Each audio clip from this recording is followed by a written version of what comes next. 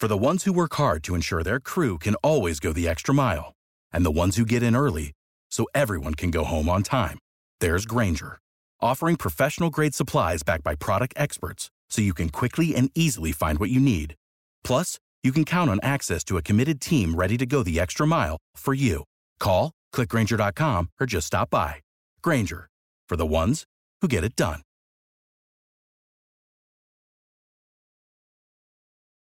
Every team, every topic, everywhere. This is Believe. Good evening, everybody, and welcome to another exciting night of NBA basketball. With the first pick, the Detroit Pistons select Cade Cunningham from Oklahoma State University. Chandler again. Oh, what a block by Maxfield! My goodness! The Pistons are digging in. They got the depth. They got the big men. They got the better basketball team. No doubt about it. There's Jaden playing the passing lane. Skies a jam. Dynamite dunk, and the crowd loves it. Pistons need a three, and they have just under 3 seconds to do it. Here's Chauncey Billups. Here it is. He's got it. He's got it. Chauncey Billups hits the three. Overtime. Amazing. Out of bounds. Detroit basketball. Pistons fans, welcome back to another edition of the Palace of Pistons Podcast, brought to you by Believe. It is officially past. The NBA trade deadline has come and gone. Myself, Aaron Johnson, is joined by my good friend Jasper Apollonia to discuss a very, very loud, busy, and interesting deadline for your Detroit Pistons. Jasper, we have just so much to talk about. A lot of moves made. We'll talk about the impact that these moves have on the roster for the rest of this season, and then the implications moving forward in the years to come for Detroit. How are we feeling after what was a busy last couple of days surrounding Detroit? I'm not sure what you mean, Aaron. Did something happen with the Pistons? Yeah, it's been an eventful one. I believe since, if we're counting back even before the deadline, Pistons have moved on from 6 players. They brought 6 new players in. That's not even including the 2 players that were waived today as well by Detroit, on top of the ones that have left the roster. So definitely been an eventful trade deadline. Look, Tom Gore's promised changes. We certainly got them. Maybe not some of the changes that Pistons fans were hoping for in terms of the front office, but changes nonetheless, yeah? Yeah, definitely a lot of changes made. And I think it's interesting because it feels like some have essentially no impact and others feel rather significant. But I guess that's what happens when you're a team that has 6 wins and has to start making moves to try to salvage your jobs and your season and your future ahead. But there is a lot. Not six. That's right, 7 now. You can't forget. We should start off by saying 2 nights ago, from when this podcast will be released, definitely the Pistons' best win of the season, certainly their best game of the season. That was a lot of fun, I will say. So I got to give them credit. It's without a doubt. Without a doubt, their best win. Yeah, no question. I wish we could talk about it more, because I'd love to talk about the way Jaden Ivey played, the way that this team looked with proper spacing on the court. There was a lot of good things that happened, and the Pistons earned a tough win out on the road, out west, against a good Sacramento team who they blew the lead to, similarly to when they played earlier this year at Little Caesars Arena. But then the Pistons this time were actually able to turn things back around, retake the lead, and put Sacramento away. Unfortunately, I think that's where we're going to table the discussion on that game, just because there's so much to get into. And before we get into that, I want to talk about a few things first.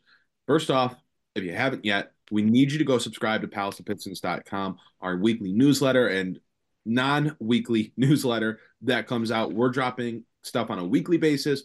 When trades come out, when opinions are written about, we've got a lot coming to you via our newsletter. So we really need you to go over and subscribe.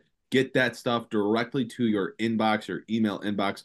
Head over to palaceofpistons.com and subscribe. Wherever you're listening to the show, please take a moment, watch it on YouTube, like the show, leave us a comment, tell us what you think. If you're listening on Apple, leave us a review. all that good stuff. It really, really helps the show. Follow us on Spotify, wherever you're listening. We definitely need your support as we continue to grow the Palace of Pistons brand. And before we finally do get into the trade deadline talk, I do want to talk about our sponsor, BetOnline. The big game is finally here. BetOnline is your number one source for playoff football odds, stats, trends, and lines, with everything from point spreads to hundreds of player performance props. With dozens of odds, props, and info on hundreds of sports, events, politics, and entertainment, you can access the world's best wagering information anytime from your desktop or mobile devices. Head to BetOnline today to stay updated on all the action.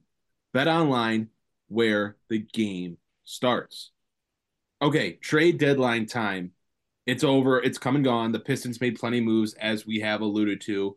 I guess you can kind of look back to last month when they acquired Danilo Gallinari and Mike Muscala for Isaiah Livers and Marvin Bagley as the first trade. I don't think we necessarily need to talk about that today, as we've kind of shared our opinions on that already. But let's get to the stuff that's happened in the last 48 hours for Detroit. The first move being a trade out of nowhere with the Utah Jazz. The Pistons acquired forward Simone Fontecchio, an Italian who we here, as a couple of Italians on the podcast, all three of us, if Mike were here, very, very proud of Simone Fontecchio. He is now a Detroit Piston. The Pistons sent over Kevin Knox, a second-round pick, and the draft rights to, unfortunately, another Italian, Gabriele Procida, who was a 2021 second-round pick by the Detroit Pistons. I guess let's just break this down move by move. There's definitely some overarching things that we need to talk about once we go through all of these trades. But let's start with this Fontecchio trade. I mean, I think this was a really solid move for the Pistons, just in short, to start things off. 28 years old, plays either forward spot, shoots the ball very well, is, maybe not going to be known for his defense, but certainly holds his own on that side of the court.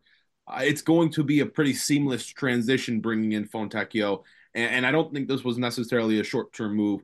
Jasper, he's a restricted free agent entering this offseason. Seems like a guy the Pistons purchased, traded to acquire for, with the idea of bringing him in and locking him down long-term. Yeah, there's no question in my mind. They wouldn't have made this move if they didn't think that Simone Fontecchio was a guy that they could bring back during this offseason. As a restricted free agent, I think he'll be available for a pretty reasonable price. And, that's something that they will have the ability to decide on, regardless of whether he gets signed to an offer sheet or not. Like you said, I mean, really good three-point shooter this year for the Jazz. He's been and this is why I think it's kind of out of nowhere, is that he has been a very useful part of a team that looks to be making a playoff push once again. So a little surprising from the Jazz perspective, but for the Pistons, I think this was an excellent move. They set themselves up really well to get a solid three-point shooter, decent defender, not a young guy. He is 28, but young enough.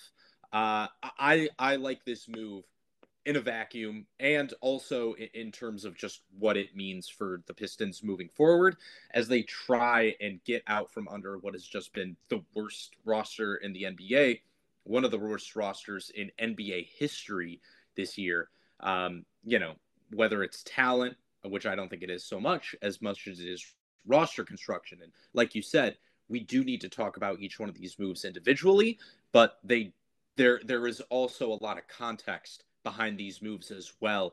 Even if they don't seem like earth-shattering moves that really, change a lot of things for the Pistons, I think the Fontecchio move is a perfect example. It is something that, while, he's definitely going to slot into Detroit's rotation, also shows a shift in what GM Troy Weaver is doing with this roster, and basically an admission of failure for this last offseason and the season before that, you could even argue. Yeah, look, I think the first thing you have to start at with this trade is the price point that the Pistons got Fontecchio for. I mean, it reminds me of the trade that they made with Utah just a few seasons ago, or the beginning of last season, to get Bojan Bogdanovic. I mean, they gave up Kelly Olynyk, who at the time was injured and hadn't helped the team in the previous season, so he didn't really know what his role was going to be. and they gave up. Who was the other guard that they gave up? It was someone Oh, that Saban Lee. Come on now. right. So someone that didn't Yeah. even stay on their roster. Kelly Olynyk, by the way, who did fetch a first-round pick during this trade deadline, while Bojan Bogdanovic did not. Yeah, that was funny. Figure that out. But the price was so minimal, right? I think the biggest thing you gave away was this second-round pick. Unfortunately, as much as we like to kind of joke about it, Gabriele Procida was probably never coming over and probably still won't ever come over to the NBA. It just kind of falls in Troy Weaver's history of not really doing anything with any of his second-round picks, whether he's drafting guys to stash away with no intention of bringing them over or drafting guys that are friends of his that he knows, aka Luka Garza.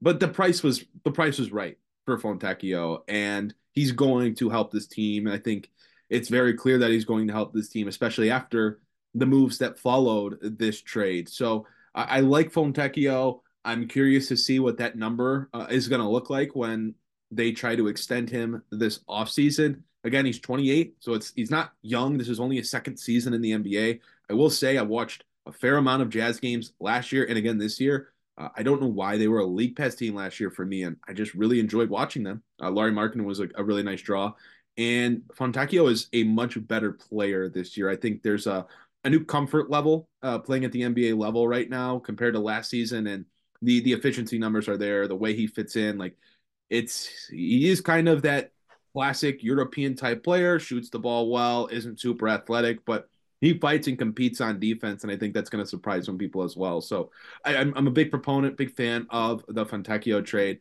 Jasper, anything else on that trade before we move on to the next one? Yeah, I'm going to double down on what you just said there about him improving despite not really being what you'd think of as a young player. He was really bad defensively last year, and I think this year he has absolutely stepped up his game on that end. He looks way more comfortable. He looks like a real NBA role player. He's the kind of guy that, like, I don't know what the number is going to be, but I would probably be comfortable, giving him a Marvin Bagley type contract during this offseason. We don't really know how the rotation's gonna turn out, but there is a chance that he is a starter, especially while Isaiah Stewart is out of the lineup for at least another week, probably. It's not inconceivable that two of the guys that Detroit traded for today are in that starting lineup, and at least one of them is most likely going to stay as well. So totally agree with you on Fontecchio. I think it was a really good pickup. Numbers got to be right, but he has improved, and I think he still has a little bit more room for growth as well when you integrate him into the Pistons system. Yeah, we're going to talk about the lineups and the rotation later on in the show. I'm very interested to see where that conversation goes because we have been talking to our followers on Twitter or X, whatever you want to call it, and definitely a wide variance of discussion on that topic. So interested to see your thoughts on that later on in the show. Let's move on to the next move that the Pistons made. They made this deal on Wednesday as well when they traded Monte Morris to the Minnesota Timberwolves for Shake Milton, Troy Brown Jr., and a 2030 second round pick owned by the Wolves. This is not a significant move for Detroit in any stretch of the imagination. Brown and Milton are both expiring contracts, meaning that they will be unrestricted free agents this offseason. It is money that is going to be off of the Pistons' books as they head into free agency. I think the biggest piece in the deal for Detroit is the 2030 second rounder, as funny as that is, considering that eventual pick right now is probably sitting in biology class at some middle school across the globe somewhere. But Monte Morris only played 6 games for the Pistons, was out for, the first 40-something games with a right quad injury. His tenure was filled with some cryptic tweets. There was a point in time earlier this year when he was supposed to come back or ramping things up, and then it just kind of went quiet on that front. And then the cryptic tweets came from him about being back and whatnot.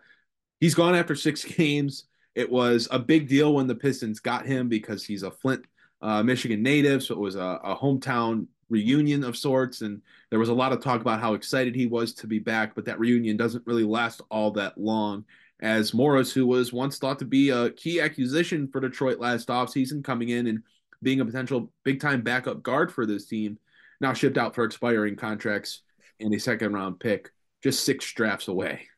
Yeah, I will say, I believe actually both Troy Brown Jr. and Shake Milton do have team options for next year. So while they could be gone, I don't think it's inconceivable that one or even perhaps both of them plays their way into having that option picked up for next season. This one was definitely not a significant move. Let's be honest. It's not like Monte Morris has had a big impact on this team. Melton will probably go into the backcourt along with Marcus Sasser coming off the bench, which is a bit of a weird second unit. Troy Brown Jr., it's harder to see where he exactly fits into the rotation, but he is a solid three-point shooter. I don't think that it's inconceivable he plays his way somewhere into this starting lineup or even the Pistons' longer-term plans, at least as like, an 11th guy off the bench, something like that role. 2020, 2030 for second rounder. I don't know. Do you have your eye on any really, really talented sixth graders, Aaron? I really don't have much to say about something like that. That's the kind of pick that it feels like it just gets offloaded for cash at some point or aggregated as part of some other deal in a year or two. This was a pretty minimal deal, and unfortunately, that's probably all they could have expected for Monte Morris if they did want something in return. So I don't really have any strong feelings about this acquisition either way, other than the Pistons' backup guard situation is going to get really interesting. And one of those things we always talk about with Monty Williams about staggering minutes with Cade Cunningham and Jaden Ivey now does seem even more potentially important than ever in his unwillingness to do so. Yeah, just to clarify, both Brown and Milton's contracts are non-guaranteed for next year, so I guess they could technically be back. I guess I was just imagining that they would not pick up those contracts and that they go into unrestricted free agency. I guess they could come back after that, maybe, but I'd imagine Detroit will want to go into free agency with as clear of a cap sheet as possible, considering we're hearing there's big moves on the horizon. But looking at the next deal for Detroit, I think you have to, again, temper your expectations as they traded a heavily protected second round pick to the Philadelphia 76ers for Daniel House and a 2024 second rounder. So the Pistons get New York's 2024 second round pick in this deal. They did waive Daniel House shortly after acquiring him in this deal. And so it's a pretty much just getting a second round pick for taking on Daniel House into a trade exception that the Pistons had. And then they subsequently waived him because they had, at one point, 19 guys on the roster heading out of the deadline. So they had to waive him, and he is reportedly going to be recruited by multiple contending teams as the buyout market begins. But any real thoughts on this trade? I guess it's good the Pistons used that TPE to get an extra pick, but really not all that important in the grand scheme of things. Yeah, another one. I think a 2024 second round pick is something I might be a little bit more excited about if, again, like you said at the top of this show, Troy Weaver had shown any inclination or ability to acquire useful NBA players there. We're 4 years in. He has not acquired a single usable second round pick so far, which is almost shocking considering how the NBA goes these days. House, honestly, I'm a little surprised that, he wasn't a factor for Detroit. He is a player that I think I'd rather have on my team than say Malachi Flynn or Ryan Archie, or, Malachi Flynn or James Wiseman, or I think you could even make the argument for Troy Brown Jr. But it's a minimal thing either way. He might have said, "Hey, I don't want to go to Detroit. Please buy me out. You need to buy out somebody anyway." Yeah, I think it's going to be very interesting to see what happens with Detroit moving forward. But this is not one of those moves that really moves the needle either way. Good on Troy Weaver for basically picking up a free second-round pick. Without the ones like you, who work tirelessly to keep things running, everything would suddenly stop. Hospitals, factories, schools, and power plants, they all depend on you. No matter the weather, emergency, or time of day, you're the ones who get it done. At Grainger, we're here for you with professional-grade industrial supplies. Count on real-time product availability and fast delivery. Call, clickgrainger.com, or just stop by. Grainger, for the ones who get it done.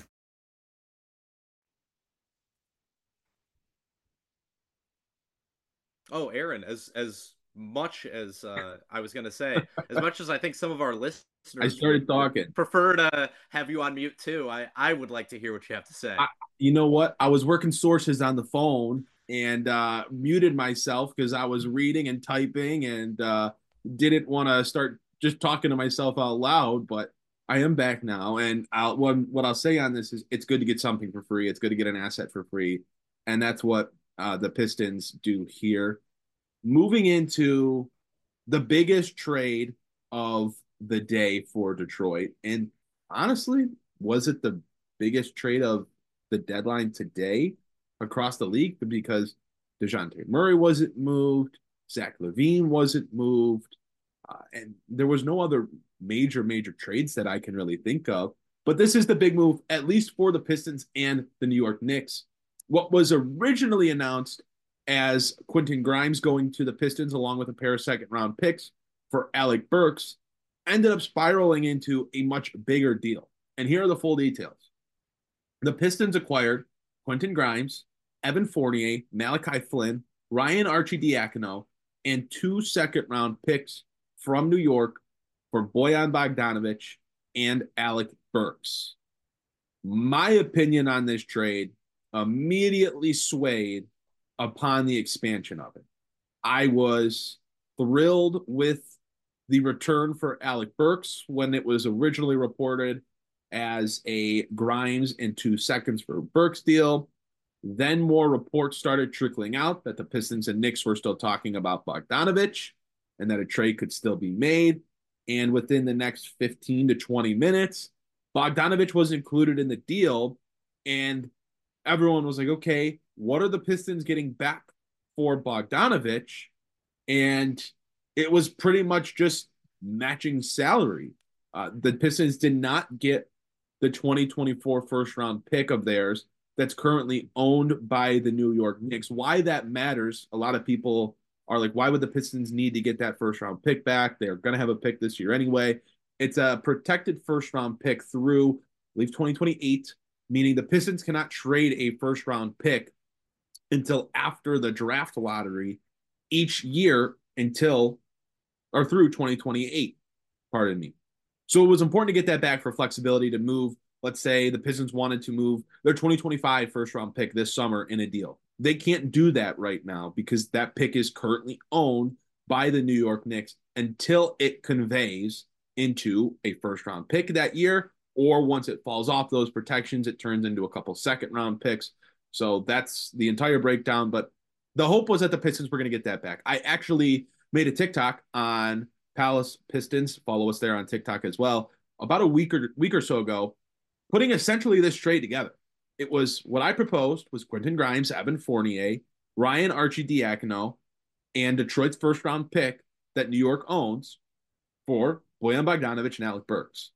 And was pretty close. And I would have much preferred that trade for Detroit rather than these 2 second-round picks that I believe were reported to be 2028 and 2029 second-round picks that are owned that are New York's themselves. They're not any other teams. They're the Knicks 20 and 29 second-round picks. So probably not going to be very valuable with where New York is heading. A ton of cap space this summer to make another big move, bringing a superstar to a team that's already 9 very good deep right now. This trade for me, and on the Pistons side, I just can't fathom not being able to get a first-round pick out of Bogdanovic and Burks. Quentin Grimes is a good player. I'm very excited about Quentin Grimes, 23 years old, 6'5", 3-and-D type guy, is going to come in and certainly play minutes for Detroit. But how do you not get a first-round pick when this team has reportedly turned down trade offers in the past of 2 first-round picks for Bojan Bogdanovic? You add Alec Burks to that, and you can't get a first. I just it's difficult for me to grasp. I mean, you did the Knicks a huge favor in this deal. It feels like. I mean, yes, you got Grimes back, but other than that, what do you have to show for it? They've already waived Ryan Arcidiacono. Evan Fournier is probably not going to see the court because he's just kind of fallen off in terms of his value in the NBA level, and neither is Malachi Flynn. So I don't really get it. I was okay with moving on from Burks and Bogdanovic, but you had to get something for it.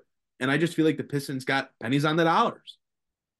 And there's something funny about this too, because it's the Knicks 2028 and 2029 second rounders, which, if the Detroit pick does not convey as a first rounder, means that basically the Knicks are going to get those second rounders back from Detroit via Detroit and just swap second round picks. So those second rounders in a lot of ways don't even matter. Like, they're a total wash, which I do think is funny.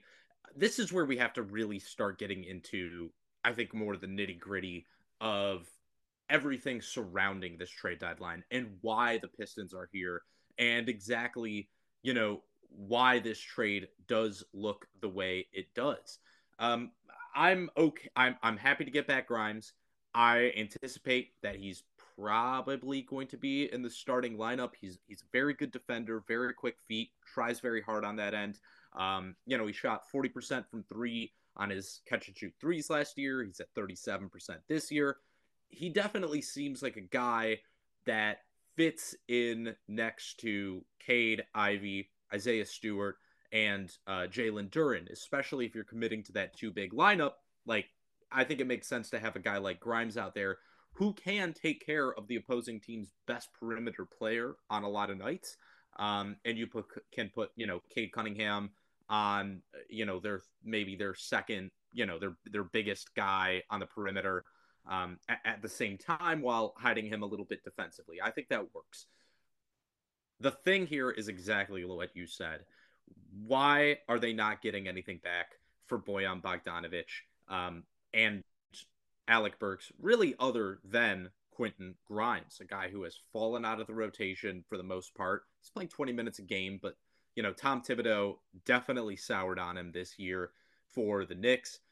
This certainly, in my opinion, makes the Knicks a lot better. I know people are going to say, oh, well, they're going to, teams are going to hunt Bogdanovic and Burks in the playoffs. Perhaps so, but those guys can really fill up the basket, and it's not like they're, the cornerstones of the franchise here.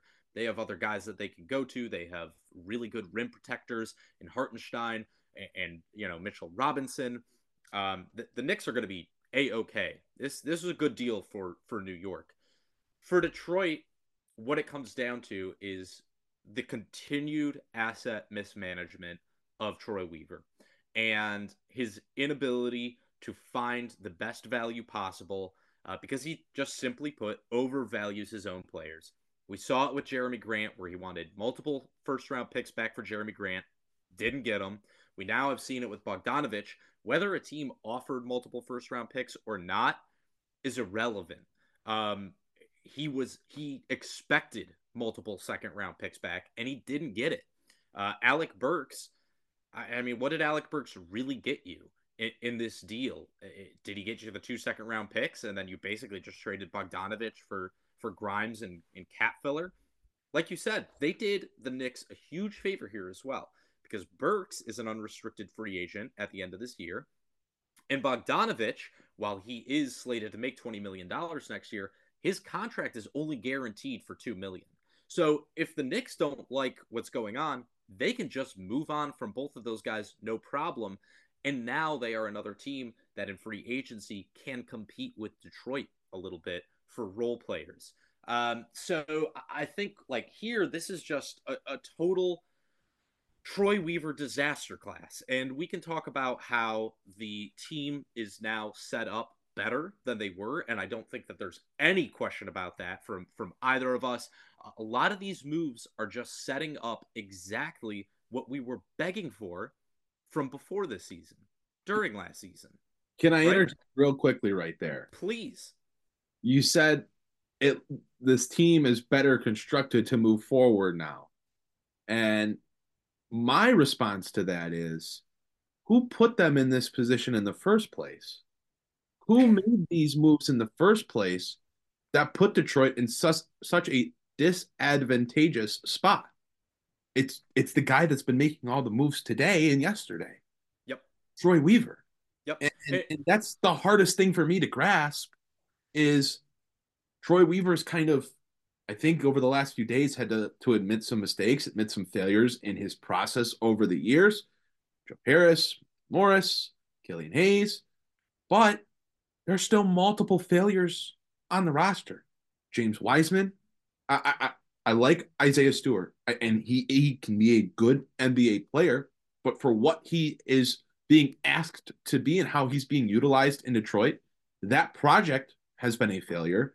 And it's just like, we're all trying to find the guy who did this. The guy's still here making the moves. And I just don't get it. Because, yeah, like Troy set the price of 2 firsts for Bogdanovic. Even if that is a super high asking price, you couldn't get one and a good young player to also put, while also giving Alec Burks alongside him. Alec Burks, who's averaged, I think, like 20 points in the last month and is shooting 40-50% from the 3-point line. You couldn't get a first and a decent young player. Like, Grimes is a good young player, yes, but we also have to be real.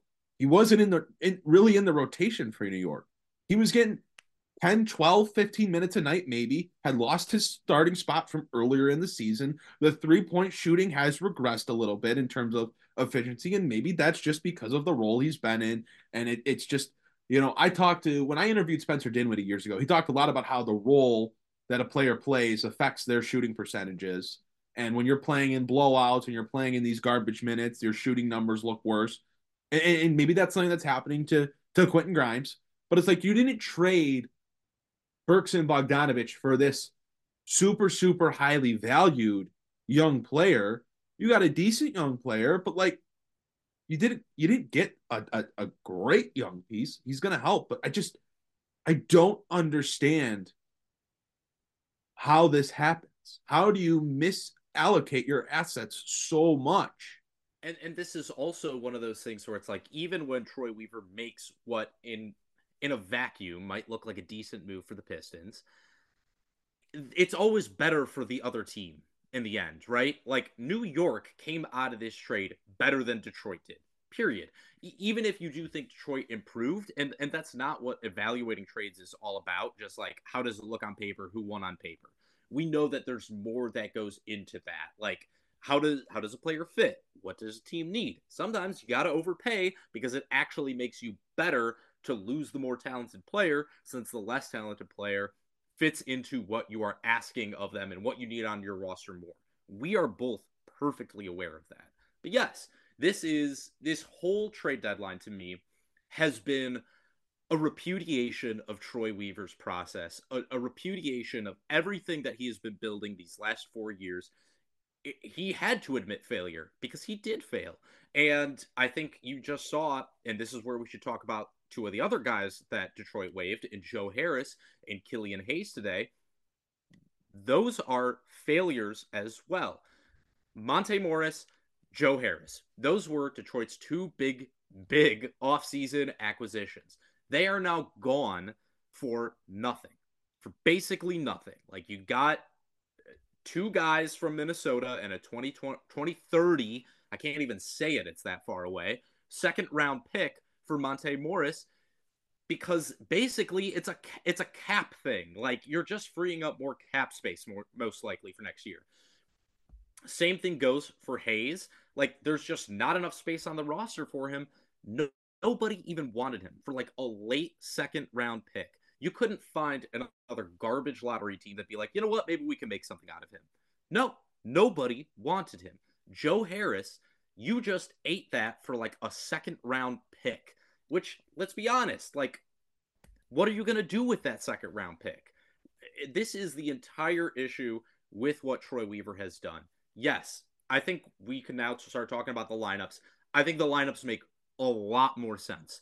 I think that now you're at a place where you can actually start evaluating your young talents in Cade, Ivy, Duren, Asar, and yes, to a lesser extent still, Isaiah Stewart and even Quentin Grimes.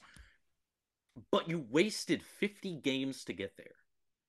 You wasted 50 games of this season fielding the worst roster, one of the worst rosters in the history of the league. They are most likely not going to set, I think, the all-time loss record. I think that they have probably avoided that with their moves at the deadline, as well as Gallinari and Muscala. But what they have done up until this point is completely fail to actually get an evaluation period for those young guys. They have failed to surround them with the type of players that they need in order to succeed. And what you've done is you've wasted more than half of the most important season in your evaluation process, especially for Cade Cunningham, who, as we have said, is extension eligible this offseason. You have wasted their time. You have embarrassed the city of Detroit. You've embarrassed this fan base. It is almost impossible to like talk about this trade deadline positively without also bringing up just how abysmal it is that this trade deadline had to happen in the way it did. That you had to bring in 6 new players and lose 6 players from your roster. Like, that's how badly they fit. More than a third of the roster is gone in the last, 2.5 weeks. More than a third of it. I just think that right there just tells you everything you need to know about how this rebuild has gone. Are they on a better path? Yes, but the fact that they got to this point, wow, what an indictment of this front office. It's like they're trying to dig themselves out of the grave that they had dug for themselves, laid themselves to rest, and covered themselves up in. Aaron, one of my favorite Simpsons lines, the end of an episode where they're digging a hole, trying to get out of it. Chief Wiggum goes, "Dig up, stupid." That's what this team feels like. Dig up, stupid. It's a mess. It's a mess, and I think this is a good opportunity to kind of move into some of the more overarching conversations after the deadline. First things first, you already kind of mentioned it. With Monte Morris gone, the Pistons also waived Joe Harris. Those two were the pretty much only 2 moves outside of drafting Asar Thompson and Marcus Sasser of the Pistons offseason last year. Goes to show you that was just an absolute disaster of an offseason. We were told both of those guys would be key veterans for this team. They were not. And the results were, as anticipated by those here, just an abject disaster that the Pistons did what they did last year with the Nets, essentially doing a favor for Brooklyn, taking themselves out of the Cam Johnson sweepstakes. Not that I even wanted them to go after Cam Johnson, but using their cap space to do a favor for another team to retain Cam Johnson. And 6 months later, whatever it is, you have to waive him because he can't give you minutes. He played last night against Portland for 6 to 8 minutes. He hadn't played since January 15th. Before that, just an absolute disaster that I think cannot get overlooked. And that's kind of what I'm talking about when I say this is a team trying to dig themselves out of a grave that they dug and placed themselves in. That's the biggest problem. And then I think if you go back even further, Troy Weaver had to take another admittance of failure by waiving Killian Hayes. The first pick he made for this team in the draft that he traded multiple picks and players to get extra picks in, And his first pick was Killian Hayes, his first move as the general manager outside of trading Bruce Brown, which was a terrible decision as well. And he drafted Killian Hayes as a Killian Hayes fan at the time, or someone that was saying to draft him. I have to admit, as I always do, I was pro taking Killian Hayes, but I'm not the one making millions of dollars as an NBA general manager. But he took Killian Hayes over Tyrese Halliburton, Tyrese Maxey, Desmond Bane, plenty of players in that 2021 class that have been good, great, or serviceable. And Killian Hayes is 4 years into his career, was unable to fetch Detroit even a second-round pick at the deadline. Oh, and by the way, Killian Hayes started against the Sacramento Kings. Yeah, started last night. Started against the Sacramento Kings. He's waived less than 24 hours later. How many times in NBA history has that ever happened? I don't want to speak for a player, but I think it was a little on the nose when Jaden Ivey, as soon as the Killian Hayes news came out, took to Instagram and posted a photo. And the photo was of him and Cade Cunningham with a Bible verse. And I don't have the Bible verse pulled up, but it was about, in a way, waiting for something to come to you, and you will, eventually get what is yours, or something along those lines. As a man of faith, it's probably bad that I don't know the verse. That's on me. But I think that was a little on the nose. Some people are certainly reading into it and saying that was a shot at Killian Hayes.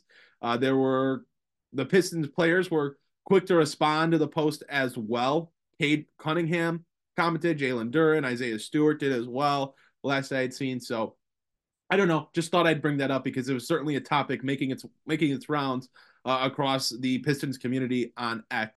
Without the ones like you, who work tirelessly to keep things running, everything would suddenly stop. Hospitals, factories, schools, and power plants, they all depend on you. No matter the weather, emergency, or time of day, you're the ones who get it done. At Grainger, we're here for you with professional-grade industrial supplies. Count on real-time product availability and fast delivery. Call, clickgrainger.com, or just stop by. Grainger, for the ones who get it done. But let's talk about lineups now. I think this is the last real interesting thing to talk about. We won't get to see these players against the Blazers, obviously, Thursday night. You might see someone like Fontecchio on Saturday. I don't know if you'll get the guys from New York or Minnesota in by then, but let's talk about, after these guys get in, what this rotation looks like for Monty Williams and the Detroit Pistons. Now, I have my thoughts. I will start with what I anticipate the Pistons will go with, and then I'll turn it over to you for your opinion. Here's what I think the Pistons will do. I think Cade and Jaden Ivey will be in the backcourt together. And then following them, Jalen Duren at center. And I think at the 3 and 4 spot, they're going to go Fontecchio and Stewart. That's what if I had to guess, if I had to make a selection, if I had to make a pick, that's what I'd imagine the Pistons would do.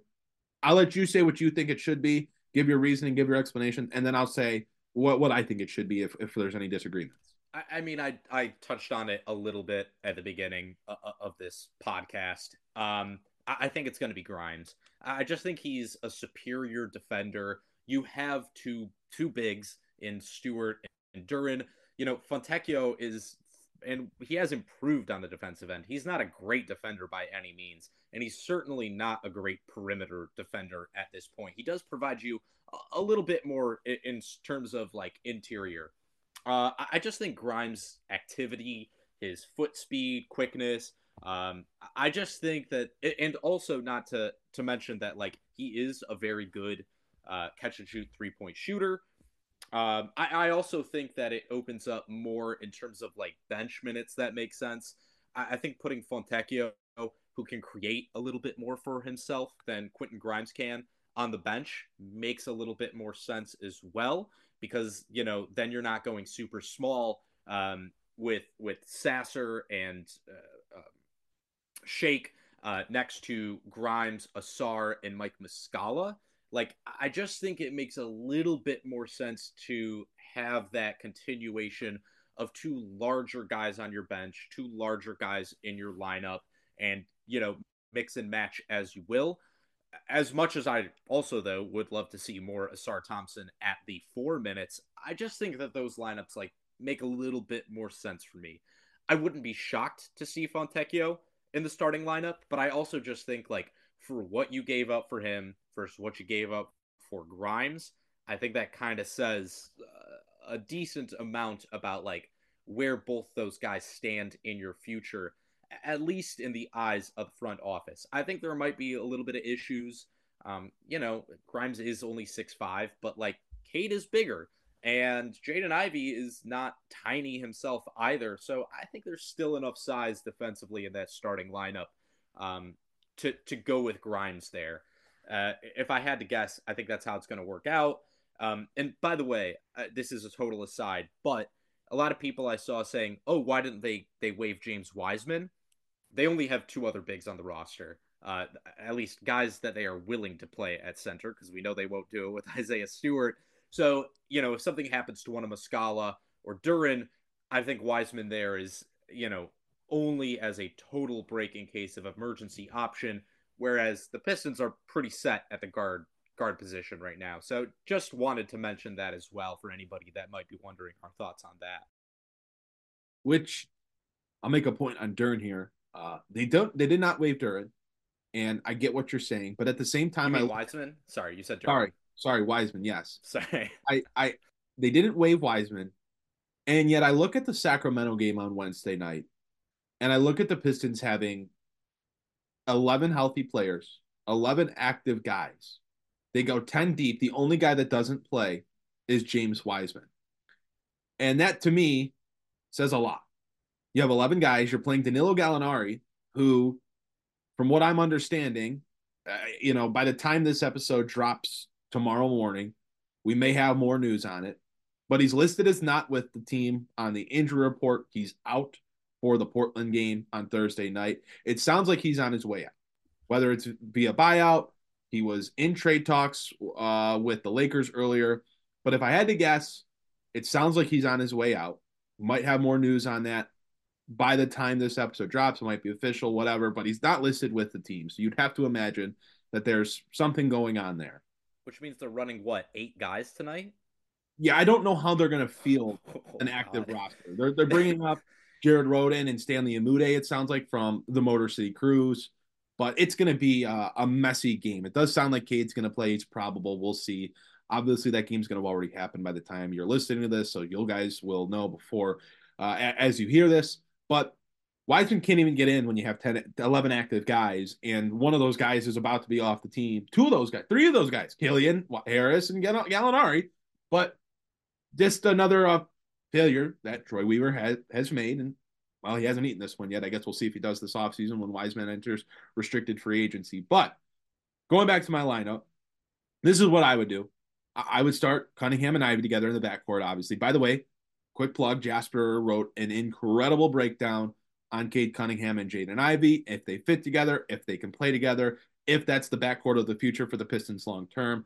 On palaceofpistons.com, highly, highly, highly encourage you, if you have some time, to go check that out. It's a really, really good piece. The numbers are incredible in it. Jasper's a very talented writer, so please go read that. But I have Cunningham and Ivey in the backcourt together, and then I'm starting Asar Thompson and Simone Fontecchio, if it were me. I think the fit is a little questionable with Thompson and Duran on the court together, but I think you at least have to try it. I think with where you're at in the season, Asar Thompson has to be given more responsibility. Monty Williams talked about Asar Thompson being a snub from the Rising Stars game at All-Star Weekend, and immediately I thought of, we're all trying to find the guy who did this. It's the guy that's saying that he was a snub. Asar Thompson's minutes have decreased over time in Detroit. He has to be on the court more. One way to do that is to just force him into the starting lineup, at least to start. If you want to get Quentin Grimes in there at some point, though, there will be time by the end of the season. I think the Pistons could use Asar Thompson's size, using him as a point of attack defender. Obviously, the shooting is a concern. The spacing is a concern. But if you put Fontecchio out there, Asar can still cut to the basket, play the dunker spot a little bit with Duran running pick and rolls. I think you have to at least give it a chance. I guess you can start Grimes over Asar as well. I have to imagine they're going to go back to Stewart at some point when he's healthy. I don't know if it'll be right away. It's not what I would do.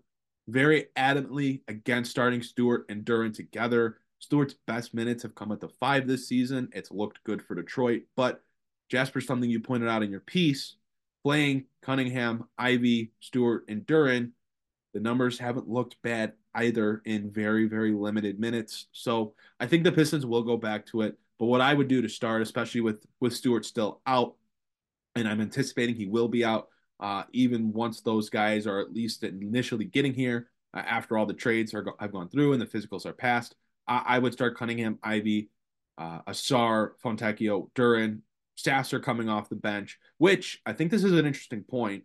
If Gallinari is moved off of the team, this would technically open up a roster spot for Detroit. Do we see them go out and get another guard? Because I look at their guards now, and they might need to actually go get one. It's Cunningham, Ivy, and then their last ball handler is Marcus Sasser. They might need to go get another guard that, worst comes to worst, break glass in case of emergency, can be a point guard for a little bit. So that's another subtopic. Might have more news on that if the Pistons do officially do something with Gallinari and are in the buyout market for someone, or sign someone to some 10 days or something like that. Bring a guy out from a 2-way contract. Maybe Jared Rhoden makes sense as a guard. But getting back to the point there, Sasser in the second unit with Grimes. And then after that, you have Mike Muscala. You have Isaiah Stewart in my rotation. And then the last guy, I guess, is do you prefer Shake Milton? Do you prefer Troy Brown Jr.? It's, I guess, doesn't really matter. I mean, I don't think either guy is really making a major impact for this team. So you can go with whichever you think is the best fit. You probably want, a guy that can defend and shoot a little bit. I don't know if either are necessarily going to be great at that, but you'd imagine Troy Brown Jr. could give you some of it with his size. So we'll see there. But that's how I would kind of lay out the rotation.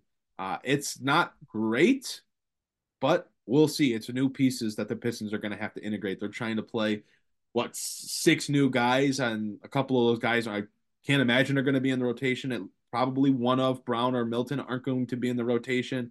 And then it doesn't sound like Malachi Flynn. Well, I guess I can't say it doesn't sound. I can't imagine Malachi Flynn being in the rotation. So maybe actually you don't need to go get another ball handler, because I forgot about Flynn. I guess Flynn could be your break glass in case of emergency guard, but I can't imagine he will be in Detroit's rotation to start out. But that's my rotation after the trade deadline for the Pistons. Yeah, look, and there's still issues with this, with whatever combination you throw out there, right? But, and I will say this, at least it is an NBA roster. It is not a good NBA roster, but it is an NBA roster with actual NBA players on it, which I don't think you could say for the majority of this season. Like, there were multiple players getting significant playing time. One of them getting playing time over Jaden Ivey, of all people, that likely are not going to be in the NBA next year. Or if they are going to be as the 14th, 15th man coming off the bench. So from that perspective, regardless of however you put it together, it is going to be better. It is going to be better than it was earlier on this season. And I think we have to acknowledge that at the very least. I think my issues with your lineup is, like, I don't really see the ball handling for the second unit if you bring Grimes in as your shooting guard next to Sasser. I think that those guys are a little redundant. They're both players that, like to get their catch and shoots. Sasser is more of a pull-up guy, though, than Quentin Grimes is, so maybe a little less overlap, but, like, I just see them as being very similar there.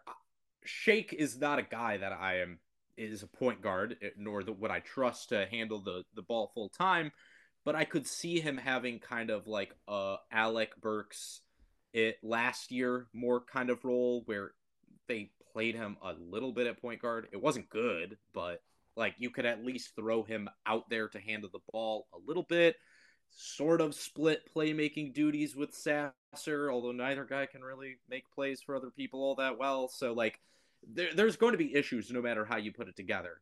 I just think with like Fontecchio in the starting lineup, I just think it's like not enough quickness, especially from your bigs and your forward.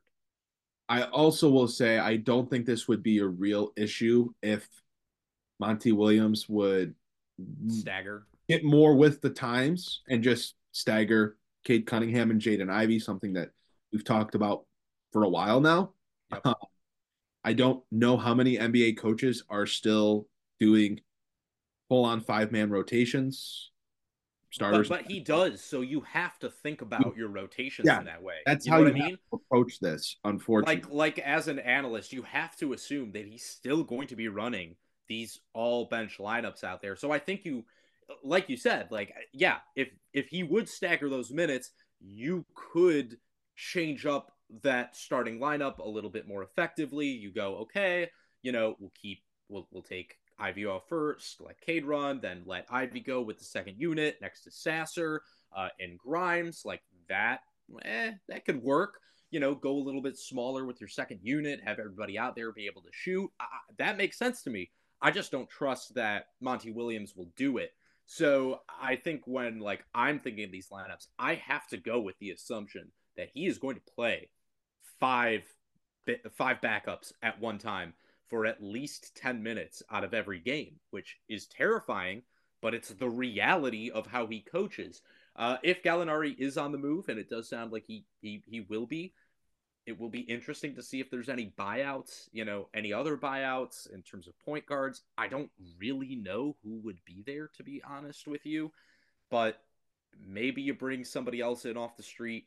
I have no interest in letting Malachi Flynn get run. I've seen enough. I've watched enough of him with Toronto. I have no interest in that. He can't do it. So selfishly, I'd be all for bringing Spencer Dinwiddie back. It's not going to happen. I don't think he wants to come back here, and it probably doesn't make necessarily a ton of sense for the Pistons considering where they're at in the standings, but I wouldn't be against it personally. I think it does, I think you just kind of have to expect with Gallinari being with the team in Sacramento, playing in Sacramento, they're on the road, they're on a plane together. He's not dealt at the deadline, but he's in trade rumors, and now he's not with the team. You kind of have to look at the writing on the wall there. So it does sound like the Pistons will have an open roster spot if what we're expecting happens. What do they do with it? That's going to be an interesting topic. I mean, at this point, they might just be looking at guys in the G League and trying to find someone there that can come up and play a few 10 days and see if they impress enough to earn a roster spot. And they might cycle through that 2, 3, 4 times until they find someone. But I think there is some talent in the G League. I'm a big proponent of the G League. So if the Pistons do it right and go that way, that's fine. I just don't know if they will because they haven't utilized the G League all year, really. So I don't know what to expect in that regard. But I mean, it doesn't really matter, what they do at that last spot. This guy's probably not in the rotation all that much moving forward. Most likely. But I will say also, like, the reason I do expect the lineup to more shake out the way I said is, like, why trade Monte Morris if you're not going to, play one of Shake Milton or Troy Brown Jr., right? Like, trading him for a 2030 second round pick as that being like the main focus of your return package doesn't make sense. Like, just hold on to him then. Like, don't get anything, and at least give your lineups, your backup lineups like a point guard. So my guess is it is going to be Sasser and Melton, and I think also that makes sense why you would trade for Shake Milton, because Monte Morris and Marcus Sasser, both very diminutive guys. Defensively, that is an issue for you. Like, even if they both try hard, there's just the realities of size in the NBA. Shake Milton, 6'5", a little bit bigger. So I think he's a guy that defensively you slot in next to Sasser. You say, let's maybe give Sasser a little bit more of like ball handling duties, as he has shown the propensity to really get the Pistons bench going with his scoring. Like, even if he's not a great playmaker, if he's hot, a rising tide lifts all boats. So I think that you can justify at least trying those two guys together, and maybe maybe you shake it up a little bit as the season goes on. You see which rotations work better. Yeah, maybe Fontecchio starts on the bench. Maybe he ends up starting. Like, there are a lot of pieces still to figure out for the Pistons. So I will say, at minimum, one of Fontecchio or Grimes is going to be starting. I expect it to be Grimes. I don't expect Asar Thompson to start for the remainder of this season until, of course, they get to like the very end of it when they're just sitting guys. And that's actually, you mentioned my piece. One of the things I didn't talk about in my piece is how Asar Thompson's numbers look next to those combinations of Stewart, Duren, Cade, and Ivy. Those numbers are ugly, like really ugly. And I just don't think that at this point in his development, it really works. Like, you can see something in the numbers with combinations of Stewart, Duren, Ivy, and Cade. Like, all of them have some positives to them. That's really not so much the case with Asar. But you know who Asar Thompson does play really well with? Mike Muscala. And I think that for exactly the reason you laid out, having him next to Duren is iffy.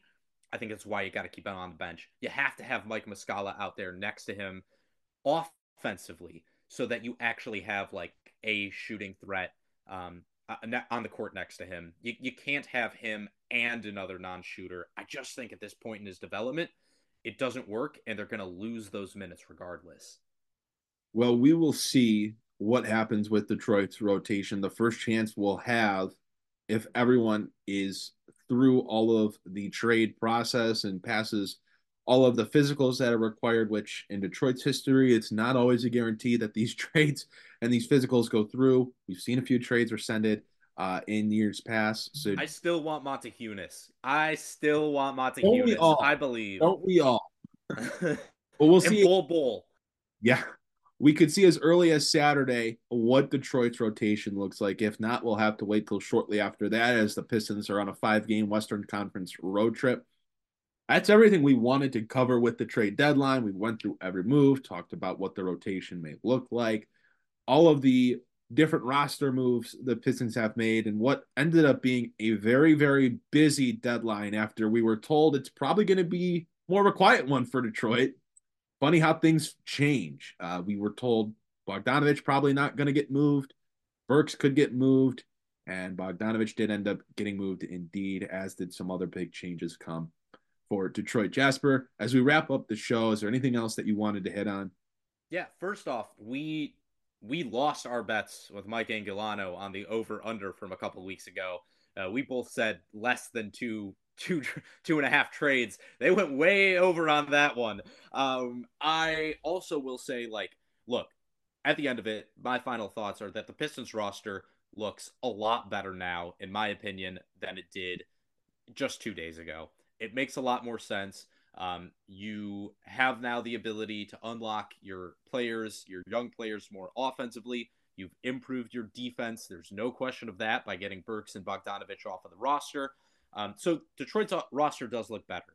But the fact that it looks so much better with, frankly, Simone Fontecchio and Quentin Grimes, like two players I like, but far cry from stars, I think that right there shows exactly why you still cannot trust this front office. Even if these moves are good for the rest of this year, even if they're decent moving forward, the fact that they had to be made, and the fact that they were made right now, and the fact that just role players, you anticipate changing your team so greatly for the positive, I think that right there is just, like I said, a total indictment on Troy Weaver, a total indictment on how this entire rebuild has gone. And it does not make me feel more safe. I'm not going into the rest of the season, off season, saying, oh, now the Pistons are in a great place. Oh, now I trust Troy again. No, not at all. I think that it's a necessary pivot, but one that should have been made a long time ago. One that shouldn't even have to have been made at all, to be honest. So some positives in terms of where they are, but I still think the overall situation still has to give you a lot of concern. So that's where I'm at after this trade deadline. Yeah, we will certainly have more thoughts across the board throughout our entire community Again, make sure to subscribe to our newsletter, palaceofpistons.com. Really, really need your support there. And we're sending out great content on a weekly basis to the newsletter. You can follow us all across social media as well. On X, at Palace of Pistons. You can follow myself at A Johnson NBA, and Jasper over at Blade Cunningham. And then you can follow us on Instagram, Facebook, again, TikTok, Palace Pistons. We're growing the page there. Some interesting stuff, interesting content going up there on a daily basis as well. So we definitely need your support. Again, wherever you're listening, leave us a like, leave us a rating, all that good stuff. Drop a comment. We love that interaction. Come tell us what you think of the show. Love or hate, we want to know. We want to interact. So appreciate your support as always. That is going to do it for this week's edition of the Palace of Pistons podcast. A busy week for the Pistons as they enter the stride of a Western Conference road trip. We thank you so much for listening. Again, go over and check out our partners Bet Online. Lot of good betting opportunities over there if you're interested in that space. And as always, thank you to our host, Believe. This has been another edition of the Palace of Pistons podcast. Thanks so much for listening. And we'll see you guys next week.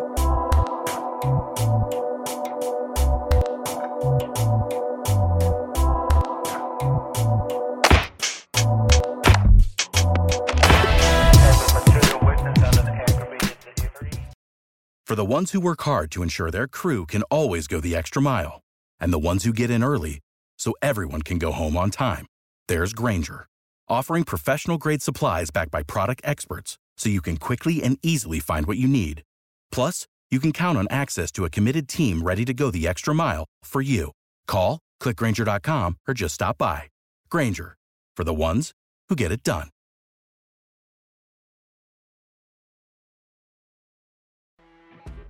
You know when you're listening to a true crime story that has an unbelievable plot twist that makes you stop in your tracks? That's what our podcast, People Are the Worst, brings you with each episode. I'm Rachel. And I'm Rebecca. We're identical twins who love true crime cases that make you say, didn't see that coming, and we hate the people responsible for them. Listen to People Are the Worst now on Apple, Spotify, or wherever you get your podcasts.